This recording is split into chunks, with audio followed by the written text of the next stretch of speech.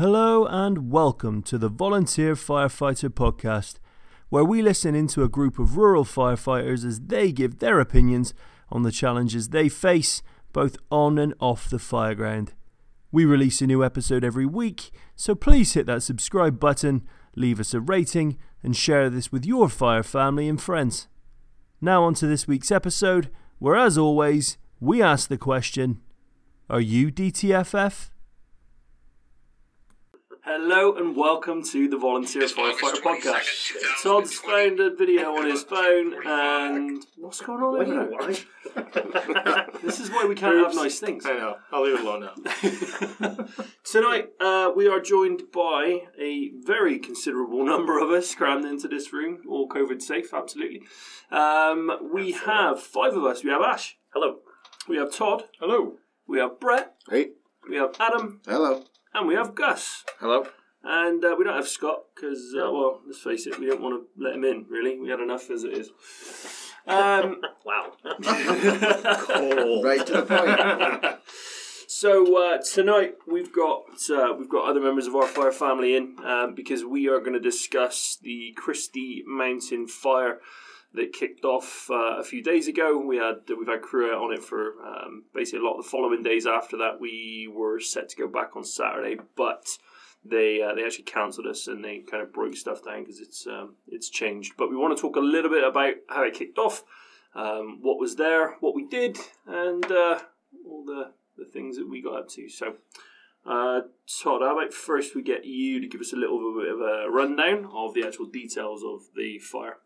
Sure. So, August 19th, the fire started, and it was just north of Okanagan Falls on the east side of Skaha Lake, and it moved very rapidly. Initially, they started calling out for mutual aid resources, and in total that night, they had 61 pieces of apparatus with a total of 143 firefighters involved. Since then, of course, they've scaled it down, but the initial... that 19th, when all you guys started arriving, that's when they were worried with all the structures, so they mobilized a lot of apparatus for the structure protection units and started setting up their lines and wet guards.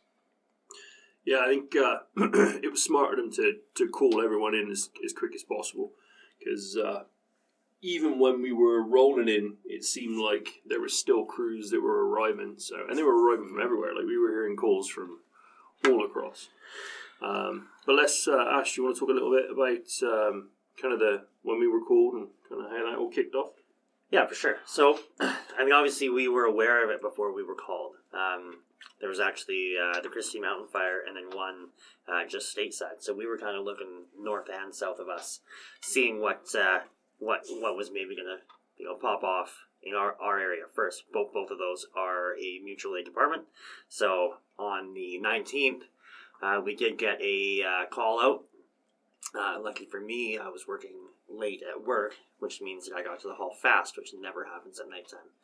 So we got to the hall and kind of waited for a bit more instruction, what was going to happen, what we were going to take, what they needed. But we assembled as a crew pretty quickly, got an engine ready to go. Once the chief gave us the go-ahead, we responded to Okanagan Falls, and we met at their fire hall, and again waiting for deployment there, which came pretty shortly afterwards. Yeah, I think our department, we're very lucky. We talk about it a lot, where everyone fights to get on the truck. It's not a challenge to get people to turn up. It's not difficult for those types of things for the majority, but everyone wanted to get on there, and we just turned out to be the lucky few that managed to get that first track. Todd, you got something? So just kind of paint the picture a bit more for those fires, is we had a big lightning storm come through. That was the night before, wasn't it?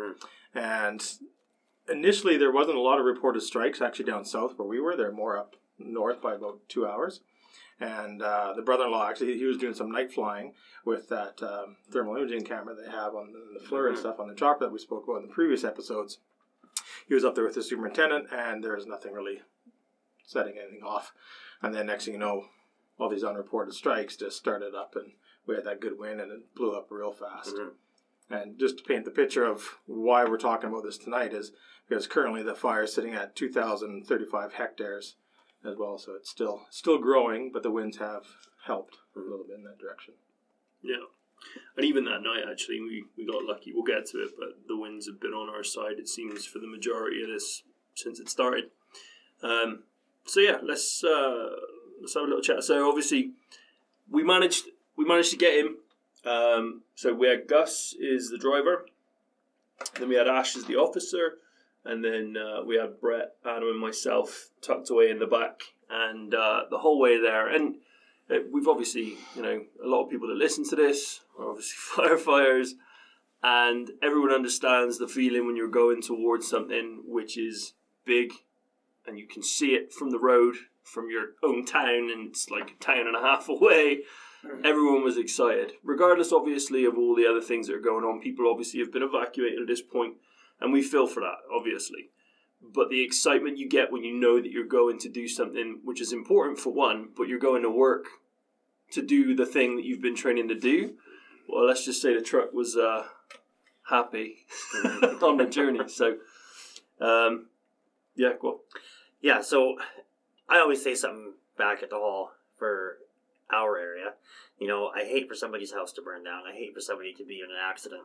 But if somebody was going to be in an accident, I'm happy that it's us that gets to go and deal with it, right? So on this instance, A, I'm happy that they called us out. And B, I know I said it a bunch of times on the night of the fire and the following nights, but I couldn't have been more proud of the crew that we had going there.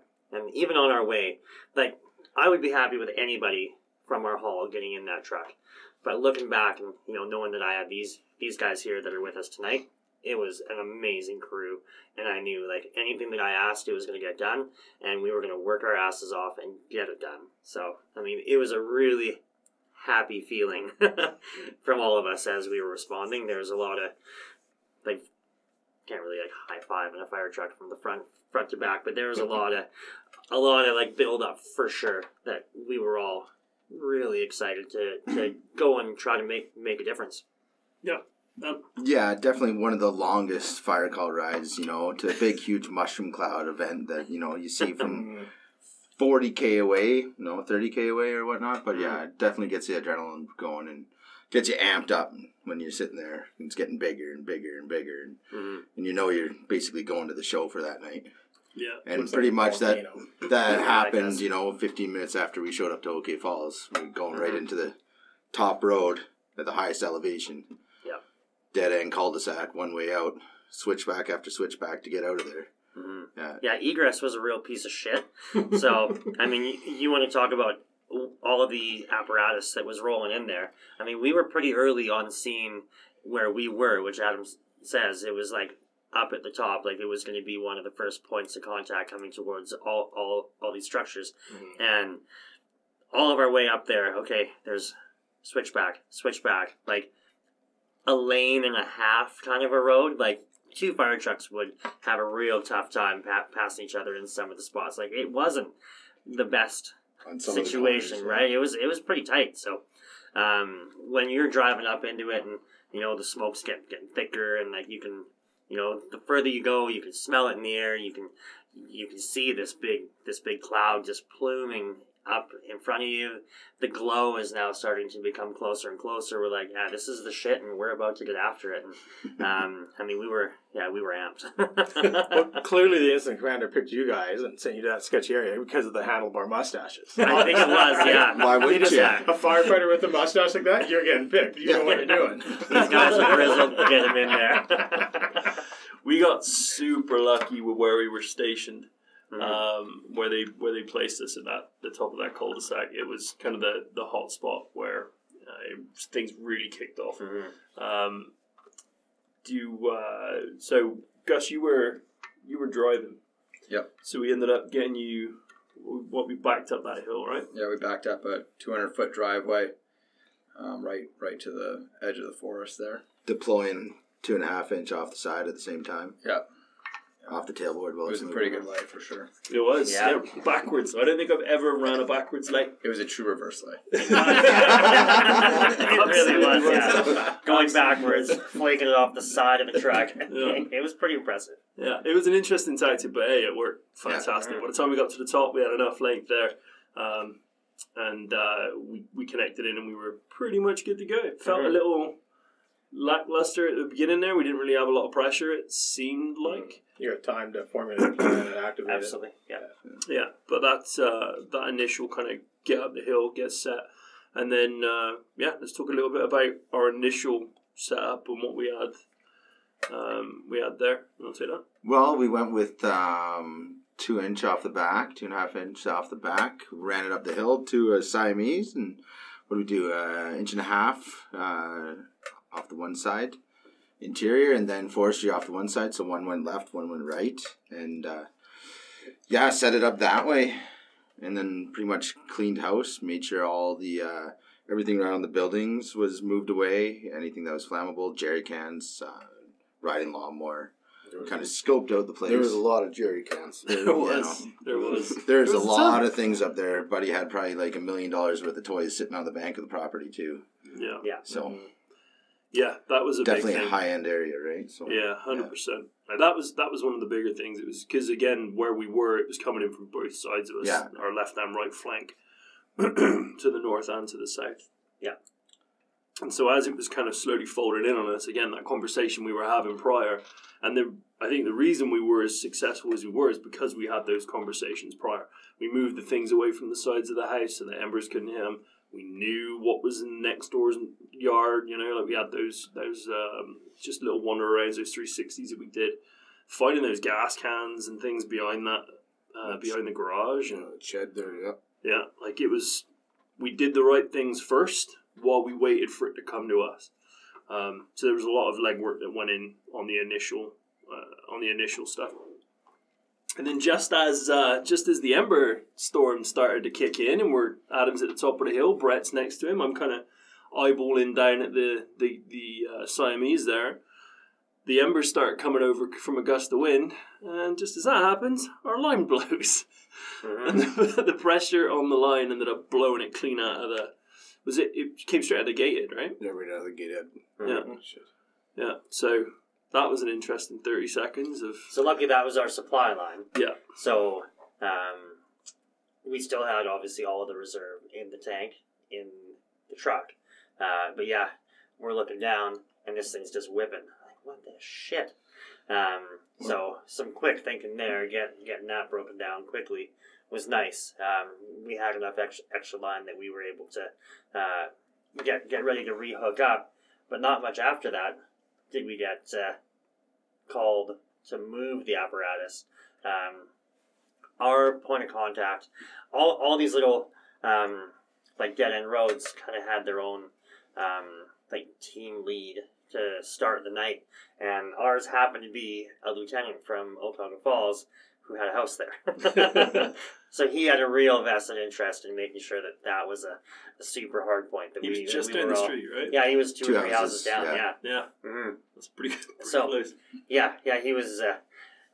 He says one of the last things he says to some of his neighbors, "Yep, we're making sure it stays safe here, boys." And I'm like, that's a pretty big check to write. Yeah, But absolutely. luckily everything went well for us. But so sort of right after that, we ended up getting called back down the hill to a little bit more of a defensive position for the apparatus. Not so much for us, but that was something in the moment.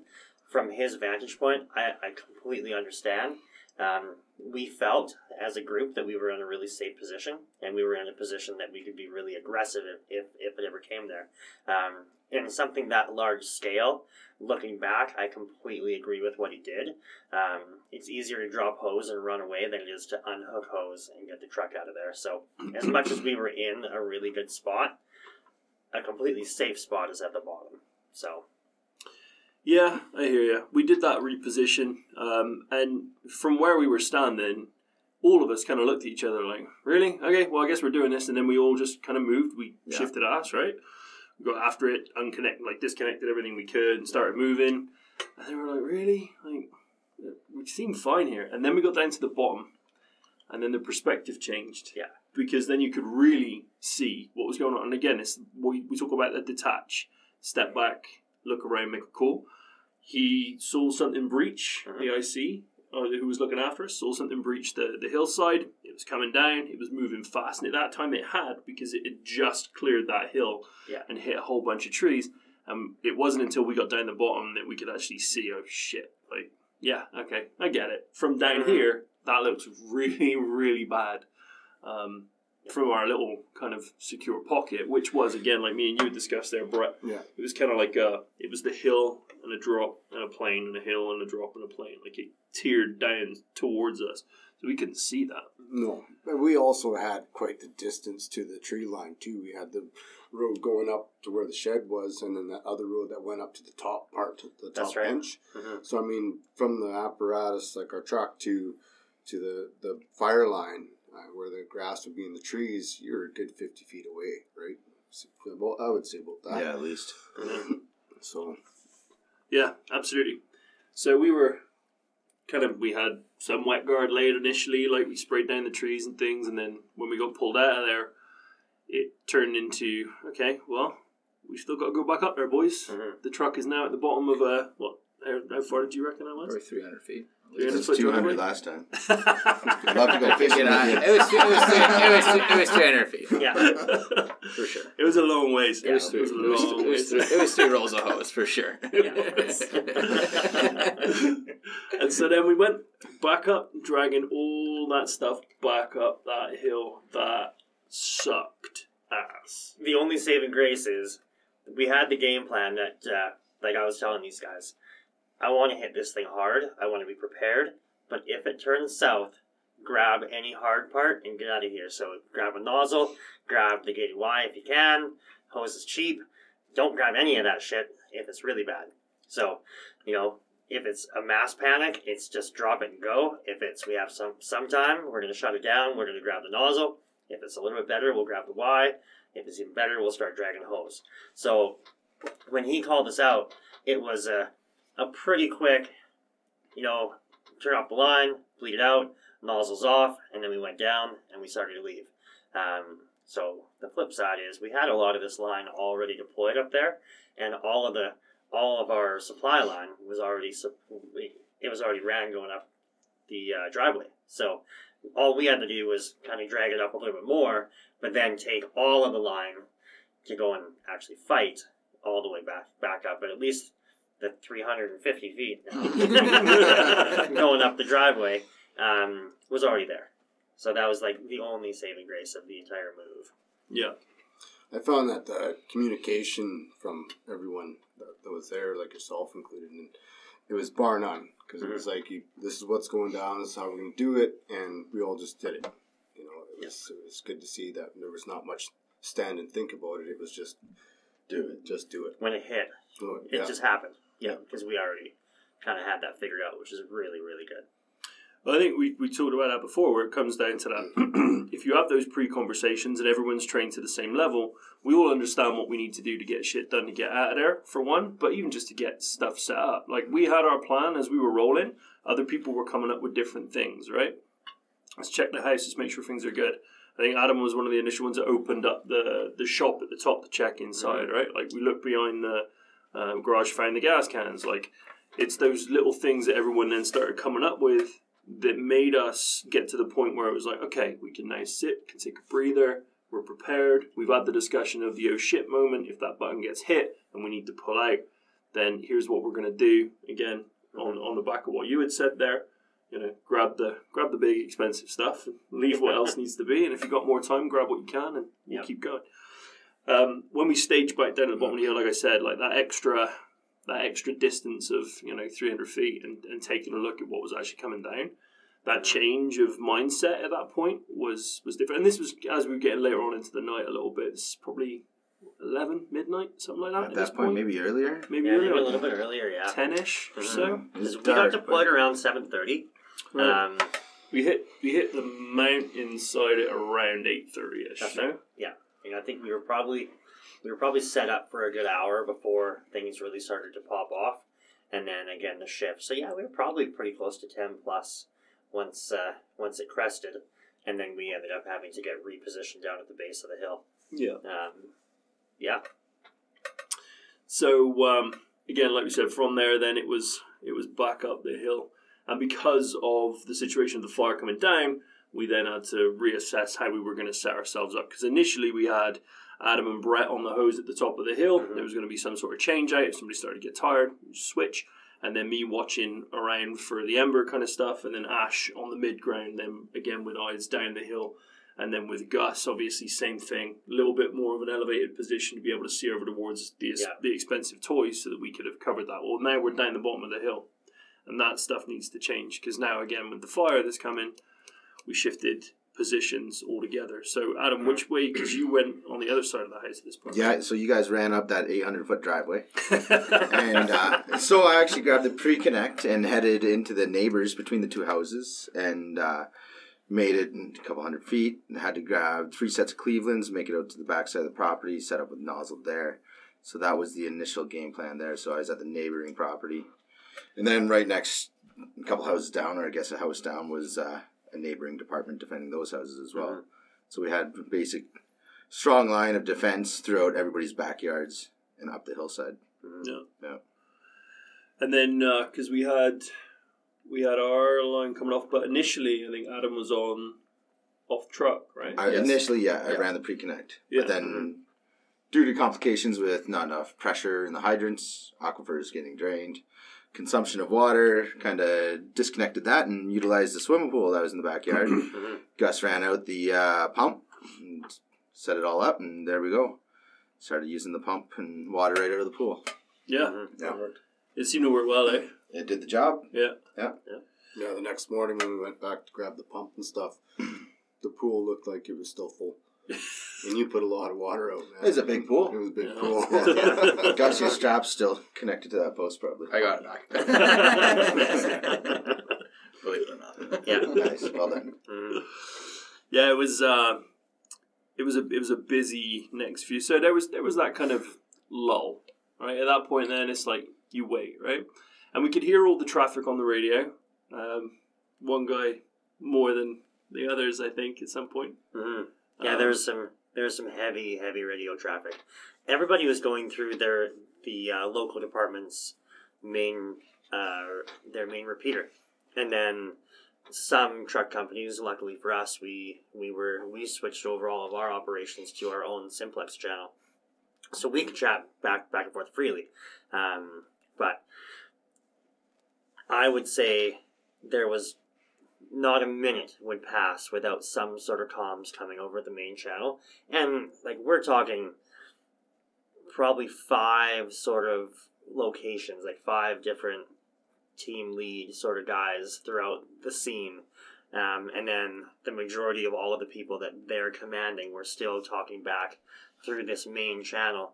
And it was getting challenging because I'm trying to monitor the radio to listen to all of you guys and just make sure that everything's good. Like, we weren't chatting a whole bunch, but just a bunch of check-ins, making sure everybody's still good, making sure just doing our job. But there was so much chatter, it was hard to really tell who they're all talking to. And like some of it was pretty elevated because there was some early excitement a little north to us, and then we were the excitement a little bit later. And especially once we lost the water supply, that put a whole new wrench in the spokes, right? So we had all the water in the world, everybody's hooked up to hydrants, we're flowing water, wet guards are going good.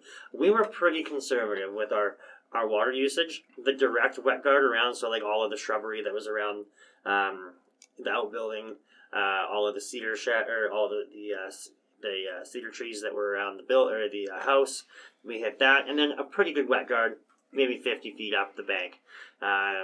We definitely noticed some people were flowing a lot more water, and the fire hadn't quite arrived yet, which is, I mean, good. You definitely want to have a wet guard, and you think if you're hooked up to a hydrant, but when there's 20, 30 more pieces of apparatus hooked up and flowing water, you're going to start to drain the supply pretty rapidly.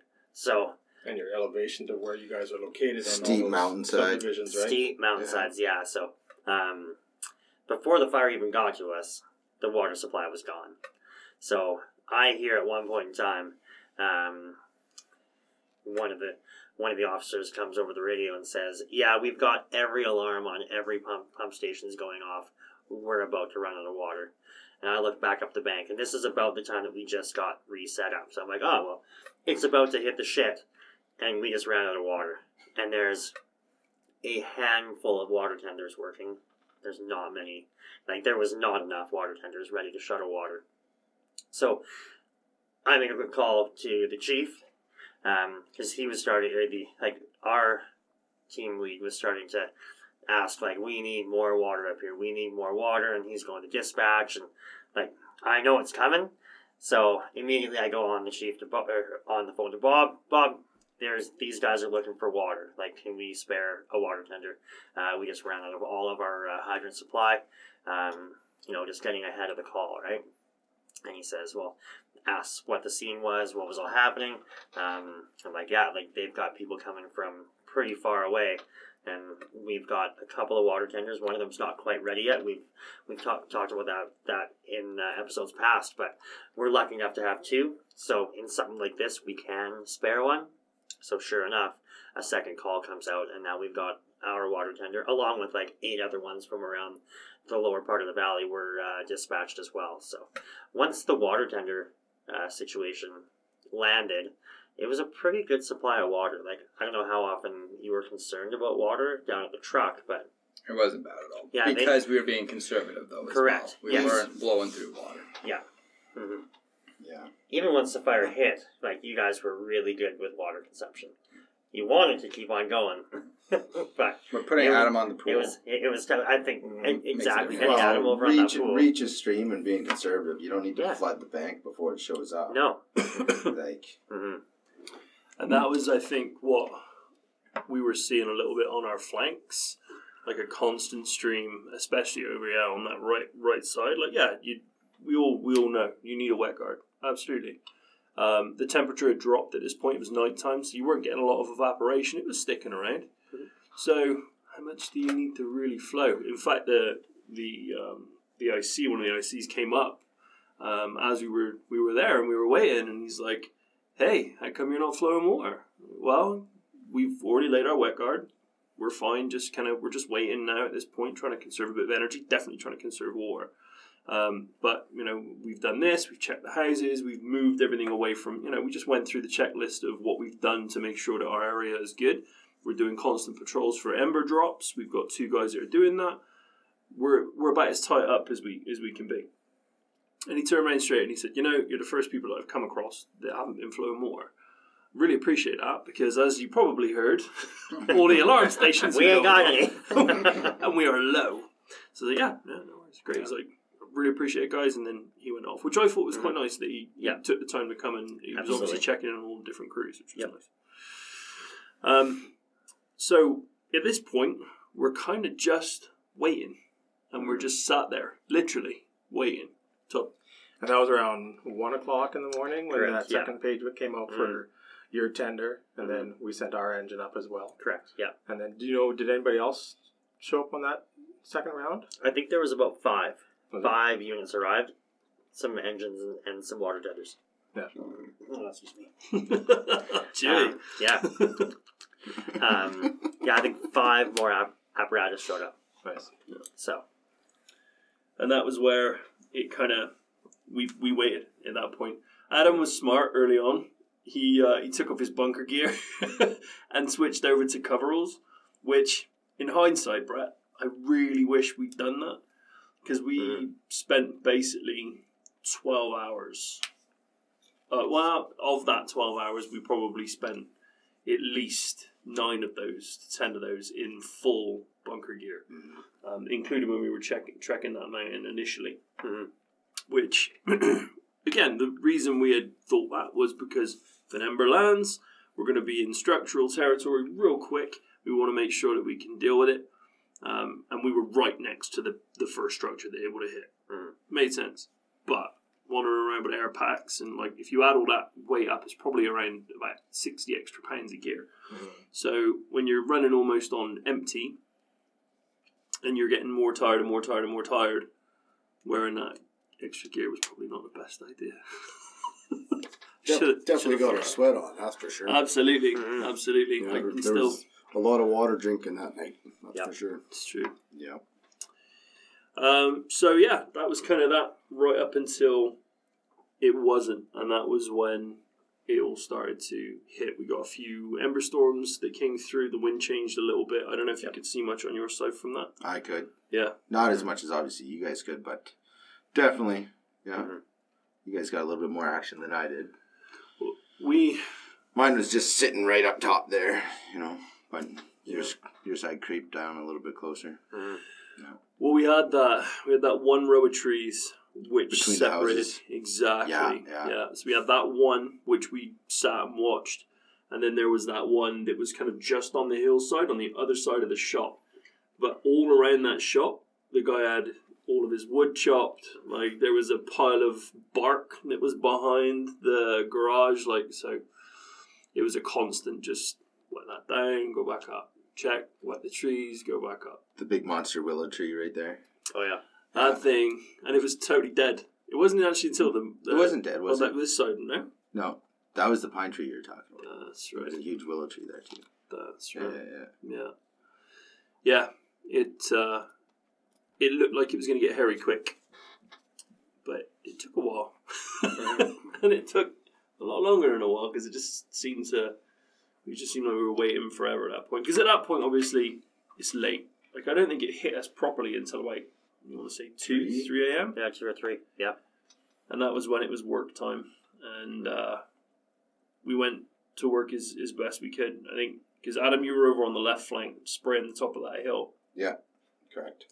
And then me and Brett were going to town on just making sure it didn't hit the line of trees that were on top of the embankment. Because if it had got to that point, then we would have had a much larger issue. Because we were watching all the trees starting to candle up on the hill. Falling in front of us. Yeah. Yeah. Yeah, there was a lot. I was of waiting trees for that were one of falling. those. Yeah. Tree falling and rolling down the hill. Yeah. Yeah. Yeah, there was some big cracks. And you could hear it going. It was like, oh. Well, that one that was in front of us, at the very top near the end, I mean, it was like burning away, and you could see the bottom of it kind of bursting. It's like all the sap, I'm assuming, and then all of a sudden the top just came down, crashed, and it was like, oh, it might be rolling, but the way it landed so it was like facing down, not rolling down. Right? So, luck though, that's when you were up there too. Yeah. Yeah, I think we got really lucky, especially with the wind as well. So the wind was blowing uphill from behind us, which was fantastic. Couldn't have asked for a better one, honestly, for that extra bit of defence. But we started trekking the hill because, again, like we talk about this a lot with the fact that we're structural firefighters. We want to get in there, we want to get after, we want to put a fire out. It's not always the best way when it comes to grass fires. Sometimes you got to wait for it to come to you, which Ash actually ended up bringing up a little bit later because we still wanted to get after it and put it out. It was really tough to wrangle these guys. Yeah. Mm-hmm. Yeah. But we got up, we doused a good chunk of what we could reach from where we were, trying to hit between the trees and making sure the trees that were there didn't end up catching, which was the big thing, trying to keep that one side away. Yeah. I think a really good point. Todd just gave me a little nod here. So Todd actually wasn't home. He was away. I missed all of it. I was drinking beer in Nelson. Yeah, which as was Scott. So like we could only take one guy that wasn't here. So Todd won. Scott's actually awake doing other training. So while he's away, obviously he's seeing these call-outs go out, and my phone's buzz. It's like, what the hell's going on? So like after we work, we take a bit of a break and wait, and I'm sending texts or whatever, and I'm like, yeah, so we've got report of rank 5 fire that's coming towards us, like full out candling. This thing's like driving towards us. And he's like, bullshit, there's no way. And then like an hour later, his brother-in-law gets off of flying. And he's like, yeah, no, there's definite confirmed rank 5 fire coming at you. Yeah. Like, oh, okay, so we aren't crazy, and this is what is coming over. So we're just seeing the one edge of it, but like it was candling 20, 30 feet in the air. Like it was impressive when you walked yourself away from it. But again, like where you guys were, it was You could see the glow. You could see some of the ground fire coming, but you couldn't really get that full vantage point of how big it is. And then once you get yourself back, like down where I was for a part of the night where Gus was, you could really see what was coming towards you. And that whole visual difference really drives home, like, this doesn't look like much until it is. So if you were standing right next to that now, all of a sudden, holy shit, like, we are in it. So being able to get that viewpoint from that step back really changed that whole vision again. Yeah, to speak on that, hiding behind the pool, well, hiding but not hiding, hanging out poolside, waiting for it to roll down the hill, then walk out to the truck and complete different vantage point. But 2 days after that, online, seen a photographer that took a picture of the street and is like, my lord, the whole mountain was on fire 10 feet in front of us and we could barely even tell, right? Yeah. Just because of the angle of the rocks and whatnot. It's Yep. just sitting on that ledge. But yeah, it's definitely, the mountain legit was on fire. Yeah. Like big fire. Big fire. Like, big fire, yeah. It's super important. You touched base a couple times on it, like with that other incident commander or section chief from OK Falls, like being detached and down further. That's why when we talk big fires and interface fires, when you're dealing with structure protection, it's super important to have somebody back as spotters, right? Mm-hmm. And then they can relay that on to other section chiefs and task force leaders like yourselves and stuff. And do it. It just, you need that spotter set back, and that's why Dave was out flying as well with their FLIR and giving real time reports back to ICs, right? Yeah, pretty gnarly. Yeah, it was a long and fun and interesting night, but we did end up having one casualty, and I talk about we as in all of us, as in a group, because we were all there trying to do the same thing. We ended up keeping our... Not a casualty. Yeah. A loss of a structure. Yes. But we managed to keep all of our line safe, at least for the kind of road that we were protecting. But further again to our north, there were a group that unfortunately an ember storm came over. There's a lot of older houses there, of which one of them did have a cedar shingle roof, and it went very, very quickly to it was not great. One of our members actually, who doubles for another neighboring department, was there, and he tried to do some work to try and save it too, but unfortunately to no avail, to no success. So there was one loss. Yeah, not to touch on it too hard, because I mean none of us were there. It's really tough to, unless you're there to see what all transpired. The version of it that we got was the guy that is on our hall, as well as the other one. They got called back down to do some exposure protection, kind of once it already kicked off. So they went back down once it already happened. The big concern then was, let's try to put this out, but also let's not let it spread any further. So that was kind of the main idea at that point. The main task was to make sure this doesn't go any further. Let's limit it to the one. It's already bad. We never want to see this, so let's make sure it stays at one. And they were able to do that. So, and that's the trick with these large interface fires, and it's super hard, but it's triaging, right? Yeah. Once one goes, how much more assets are you going to put on that one, or are you going to start focusing on others, right? Correct. So unfortunately, it's like triaging medical. You just you have to make that call and move on. Yeah. So once it got to that point, that hard call was made, and good on the guys that were there to make sure that it was limited. So it's good. That's a hard call to make too, because we all do this to focus on that house and try and stop it, right? But yeah. I think the big thing, like we had talked about, is that perspective of just knowing what you're doing, having that plan prior, making sure that you've done everything you can to cover your bases, at least where you are. Again, I'm sure from down by your view there, Gus, it was pretty interesting to see. Was there any times there where you were like, Yeah, from the pump deck, it was definitely a different vantage point. When it crested the hill, it was coming quick. But then it stalled, but then it would advance quickly, and then it would stall, and then it would advance quickly. Quite a bit to do with the wind that was coming up behind us. When we had the wind coming behind us, it didn't move much. When the wind died down, it would move down the hill. So it was interesting.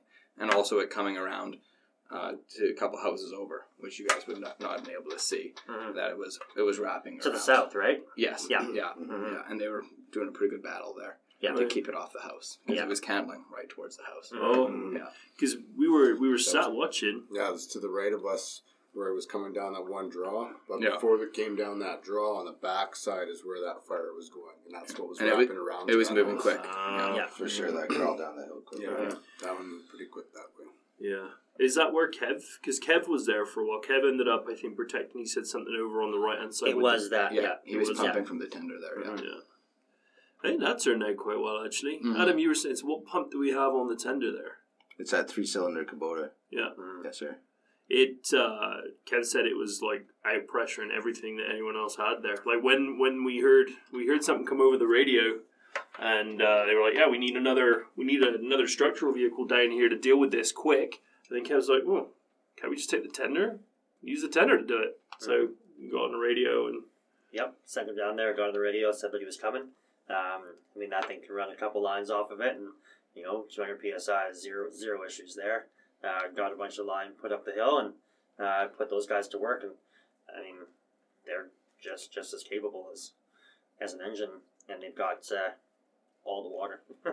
They'd come up and they'd drop half their water Yeah. with us, and then they'd go and they'd do their thing. Mhm. It worked out pretty well. So they were an addition to what was already there, which was there was a portable bush truck that was there that had a decently capable pump. Like, they were pretty happy with it. It was working well, but the pump on our tender definitely performs well. So having them as an additional resource, and then when they had to go back and fill, going back to the pump that was already there was like they could hold the line. And then once the tender came back, they were able to help push it back again. And that's kind of what I gathered from it. So, yeah, those guys were a very helpful resource that was able to land on that scene there for sure. yeah. I'm interested, Gus, from your perspective at the bottom of the hill, because obviously, like myself and Brett, I don't know about Adam as well, like we never ended up coming back down until 6 a.m. Yeah. We just stayed and waited. So what did you see going on down at the bottom there? It was an interesting because I couldn't see you guys at all. We had good communication, but it was tough to make sure you guys had what you needed up there. But everything was just rolling pretty good. We had our portable tank out, so I was able to pump out of that. Our neighboring guys didn't. Oh. Yeah, that was tough for them. Right? They stopped flowing water. Oh. But we were able to continue flowing water to you guys the entire time. Yeah. We never ran out of water because we had our tender there and a portable tank. It worked really well. Yeah. Yeah. Yeah, I don't think there was once that we were like, oh, we haven't got anything. There was a couple of times with pressure, which I think you had to go down and touch up on something there, Adam, with the truck. Yeah, I don't know. Gus was pulling some levers. Boys Pulled some moving. other levers, it worked again.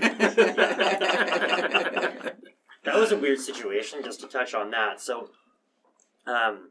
OK Falls runs all Storts connectors off of a 4-inch supply line, which we're not geared up to, but we don't run that here. So when we got there, we made a quick decision. Okay, like we need a water supply. What's the easiest way that we could do this? So they had their one engine that was placed just to the north of us, with a 4-inch line coming to it. So they're like, okay, like we can kind of pony off of our engine and then supply you guys. So like they were pumping max pressure out of their engine. Mm-hmm. So there was a whole bunch of pressure feeding our truck. So realistically, for the first half of the fight, I don't even think our engine was, or our pump was idled up. It was just all running off them. So it was That's right. awesome. Yeah. But then when we needed more pressure, that was the, I don't want to say the snag, but I mean, trying to get that balance of all that pressure coming in and then getting more of that going up to the top while you're still... It took a second to realize, okay, they're out of water. They're not giving us pressure anymore. Yeah. So then we had to switch over, which we already had set up our portable tank. Mm-hmm. So, okay, we got to switch this over. Yeah. Right. Yeah, it was, I mean, if you think about that, you think about how many lengths were up that hill. You think about how steep that hill was, because it wasn't just like a little bump. It was a pretty steep hill. And then you think Not just the hose line. Minimum 400 feet of hose was dropped there.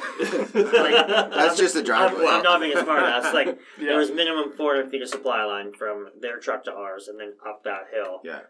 And then all of our actual attack line, right? Everything Yeah. on the truck. Well, Brett and I went Yeah, and cleaned pretty up much. the hose the next day. At the end of the day, Yeah. there was 40 lengths of hose that we used. Mm-hmm. That's pretty impressive. Yeah. It's pretty impressive. 41. Yeah. I remember everyone. Yeah. Yeah. Yeah, that was the one thing. Like, bless you guys for going back up, and bless the crew that went and relieved us. But at the end of that morning, it's like, boys, the best thing that came from this is we don't have to touch any of this hose. But we did. But then you guys did, and I thank you very much. But at the time, Yeah. you still got to go home and Yes. sleep for Yes. the day. Yeah. You guys all worked really, really hard. I can't say enough. Like, you guys kicked ass out there. When we got back to OK Falls and we were waiting for the relief crew, everybody was passed out on the ground. Like, we worked all night. Some of us barely slept the night prior. So it wasn't like a 24-hour pull. It was like we were going beyond 24 hours. We were exhausted. It was when we were driving back, I panicked. Like, woke up a couple times thinking, like, are we still on the road? Like, I'm not driving. I look in the back seat, and guys are passed out back there, and I'm looking over at Gus driving us back. I'm like, I think he's okay. Eyes kind of wander down, look back up, and you have that panic awake. You're like, oh, no, we're still okay. All right. And that was, the next day was pretty interesting. We sent out a crew. So it was, Tuesday night, so I guess it started the 18th. But then, like, it really popped off the 19th morning. So the next day, so Tuesday, Wednesday, Thursday, Friday, we had a crew of 7 out every day. From our department, you guys had a crew out of 5, It's I the think. engine of 5, yeah. Mm-hmm. So that was really good. And I forgot what the numbers were, but something like 60 pieces of... Yeah, so initially, that evening, the morning of the 19th, the 1 in the morning, and then that next day, it was 61 pieces of apparatus, 143 firefighters. Mm-hmm. Yeah.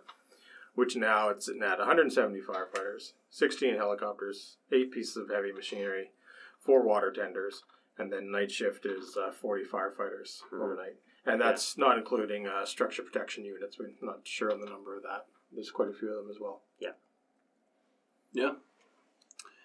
It was a busy night, gentlemen. But we did everything we could, and we saved everything we could. Our line stayed intact. We held it. Mm-hmm. And right at the end there, when we came down the hill, even the IC, whose house was just down the street, was very grateful to all of us.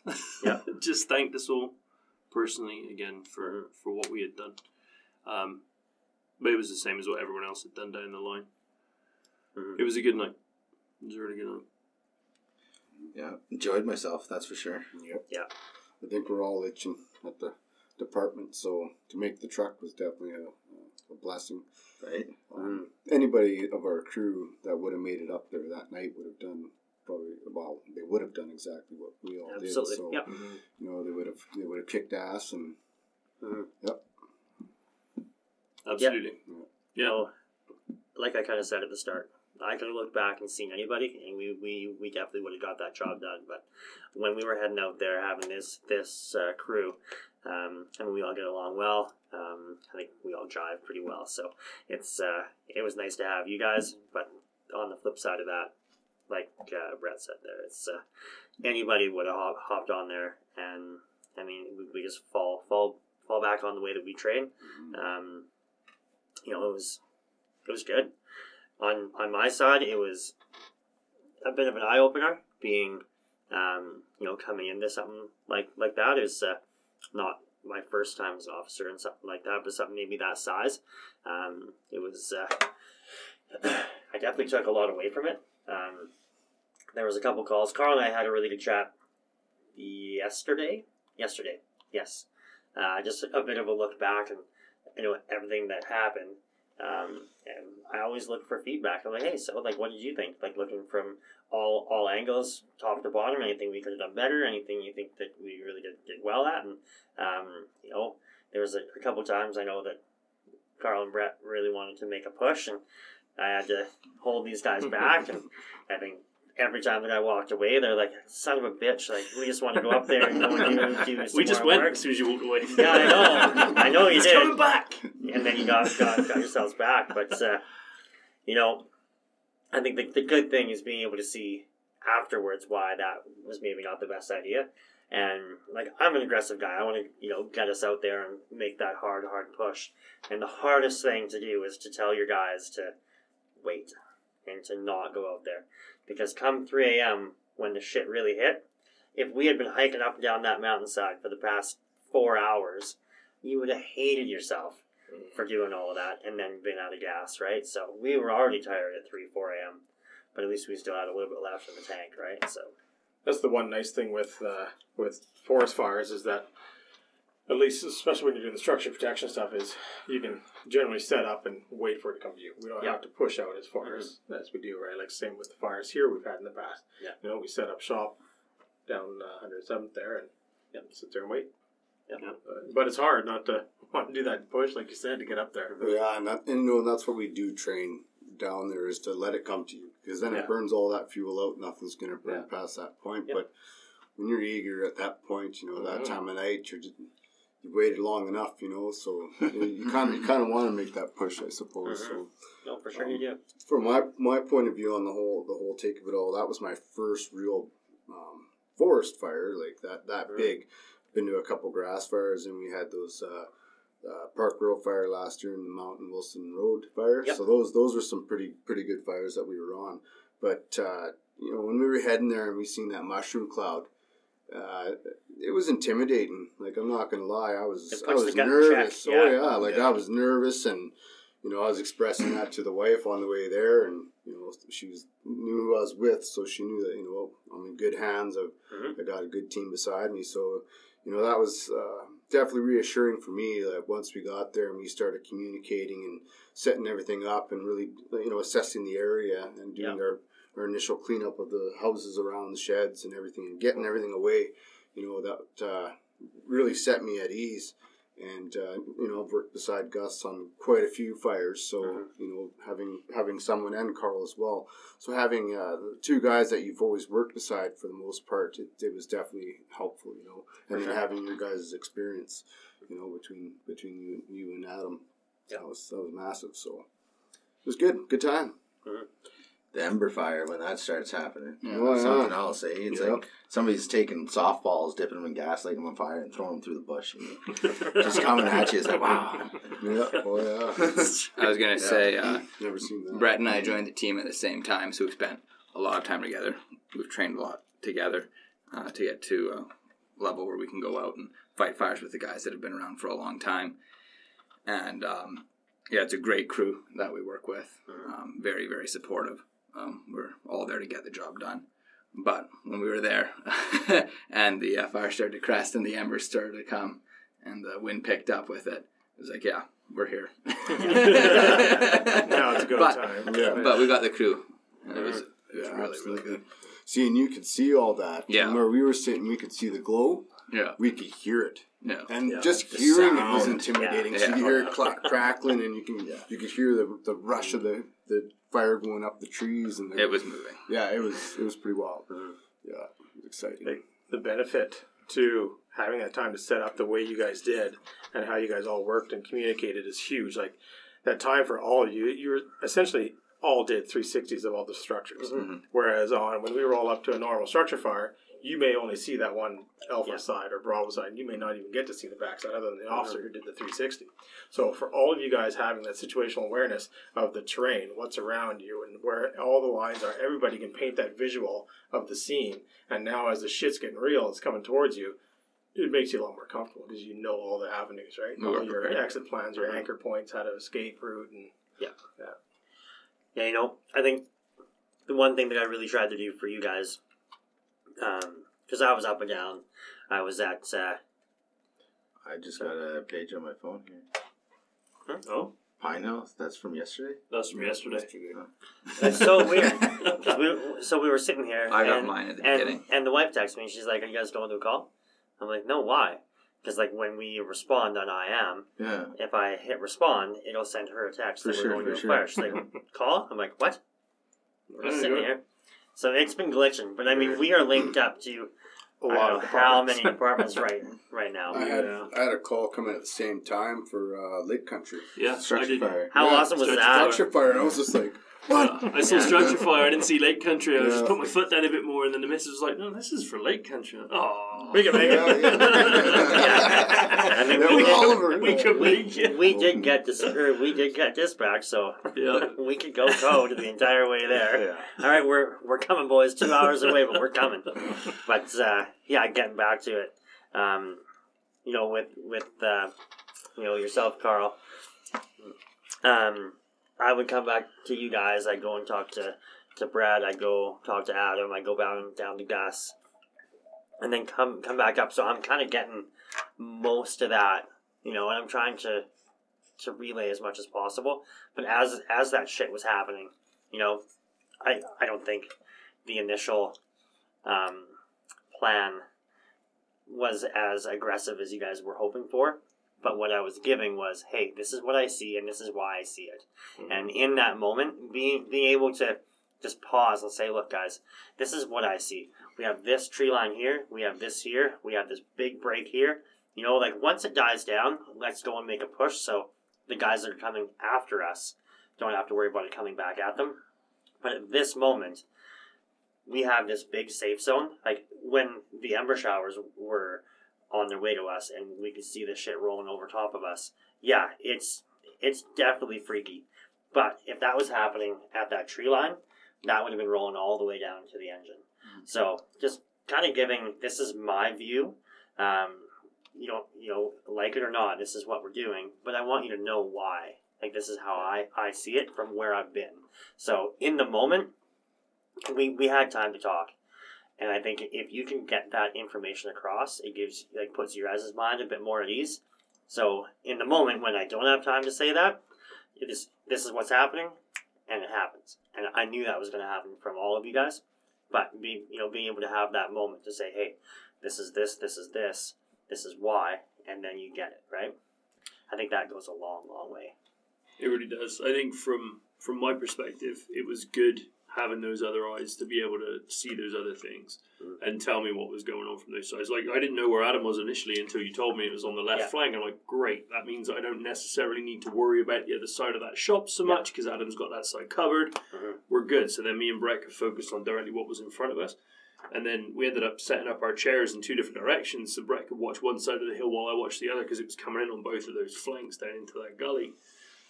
Just having that extra information of knowing those things, right? Yeah. But not only that, the fact that, for me at least, I know especially, knowing the why behind a decision helps me not only get better at what I'm doing for knowing why, because now I'm going to look out for the exact same thing next time around. Okay, well, this is pretty similar to the situation we were in before.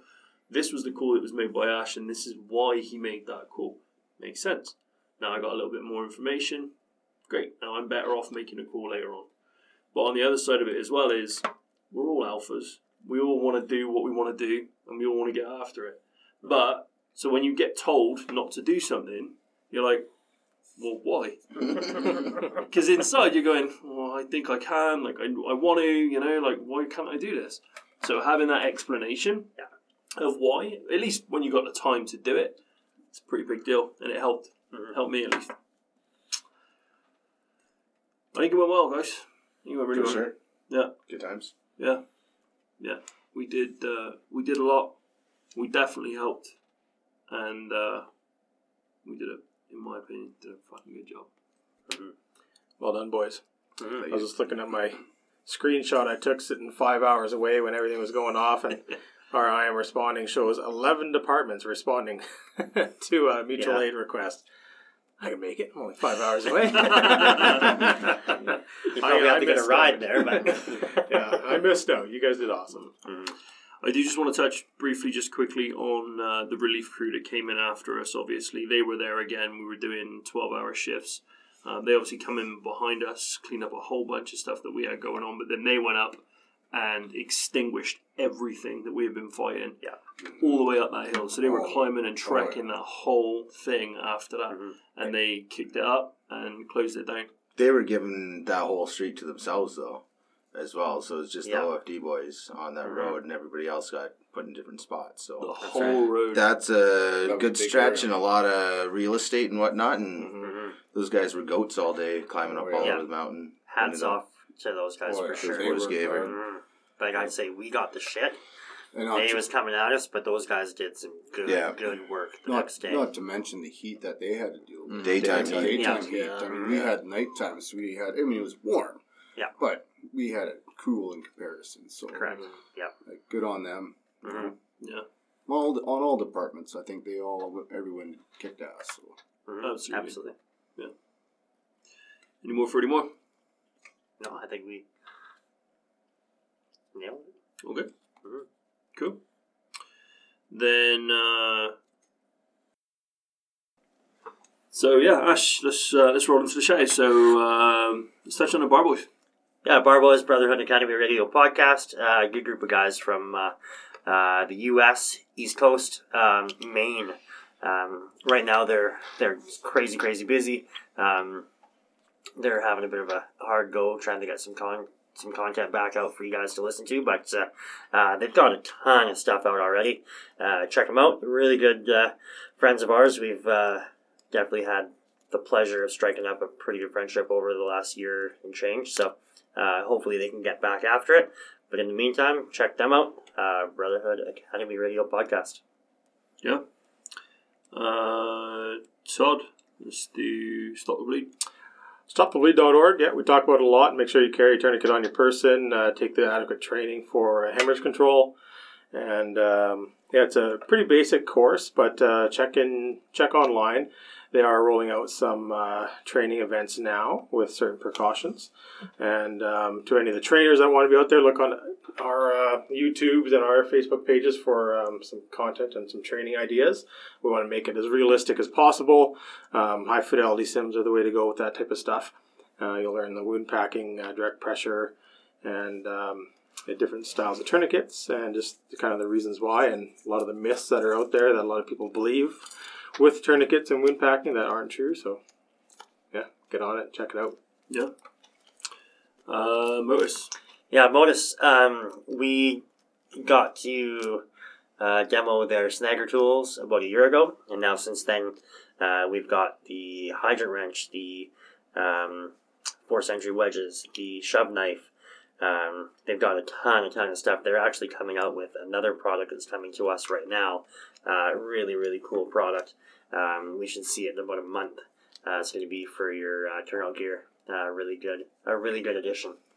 So look out for a video on our YouTube and Facebook for that.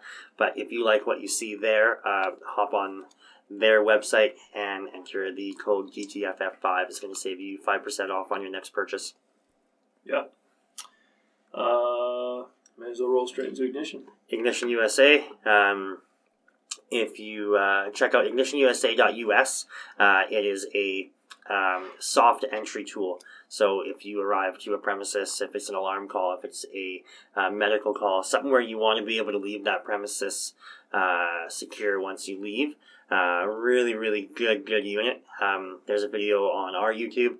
There's a video on obviously on their social media platforms. Really cool stuff. So check that out if you like what you see there. GTFF 2020 gets you 20% off. Boom. Awesome. Mm-hmm. So Tanner Olson Band. Yeah. He was going to come play for the seminar. However, now that's on hiatus, but you guys have it back again this year if everything goes well. Fingers crossed. So hopefully that comes out, but just go on to the Facebook pages there and register when that stuff starts firing up. And Tanner Olson plays that good old country, what do we call it, like a country rock? Country rock, yeah, kind of right in the middle, yeah. It's rock enough that Scott likes it. Yeah, we got Schaffer cooked on it, so that's good. Yeah. Yeah, check him out because he was going to come play as well, and bring the family if you register, because there's lots of other activities for the families to the seminar as well, and you get to listen to Tanner Olson. Absolutely. And then you have us. So obviously, if you've been listening this long, we greatly appreciate the fact that you are spending the time doing this. We couldn't have been able to get to where we're at. We actually just got a article come through the other day that said that we are number 3, the number 3 podcast in the world that you should be listening to in 2020. So we greatly appreciate the fact that you've been supporting us for this long. Yeah. Thank you again. We really do appreciate it. Absolutely. And any reviews and comments that you make, again, are all greatly appreciated. So if you do have the time, it helps us be able to get in front of more people that want to listen to something like this. Again, we always say we aren't the best at what we do, but what we do find comfort in the fact that we do our best doing it. And we try and develop skills that are adaptable to what we do in our environment. And we train hard, and we try and do our best. So if you get value out of this, please do drop us a comment, a like, and share with your friends if you don't mind. And again, we always try and say, if you do have the time, head over to our YouTube page. YouTube page has all of our video content, including all of the training that Scott and Todd did for all of our Stop the Bleed stuff, including everything else, along with any tactics and things like that. We've got a RIT video planned is our next step, so keep an eye out for that. That's all. Any more for any more? Good. Yeah. Ash? Thanks, guys. Have a good night. Todd? Thank you. Have a good night. Brett? Right on. Appreciate being here. Thank you. Adam? Thanks, gents. Gus? Everything's perfect. Thanks. Thanks for coming down, boys. Appreciate it. Stay safe. Stay DTFF.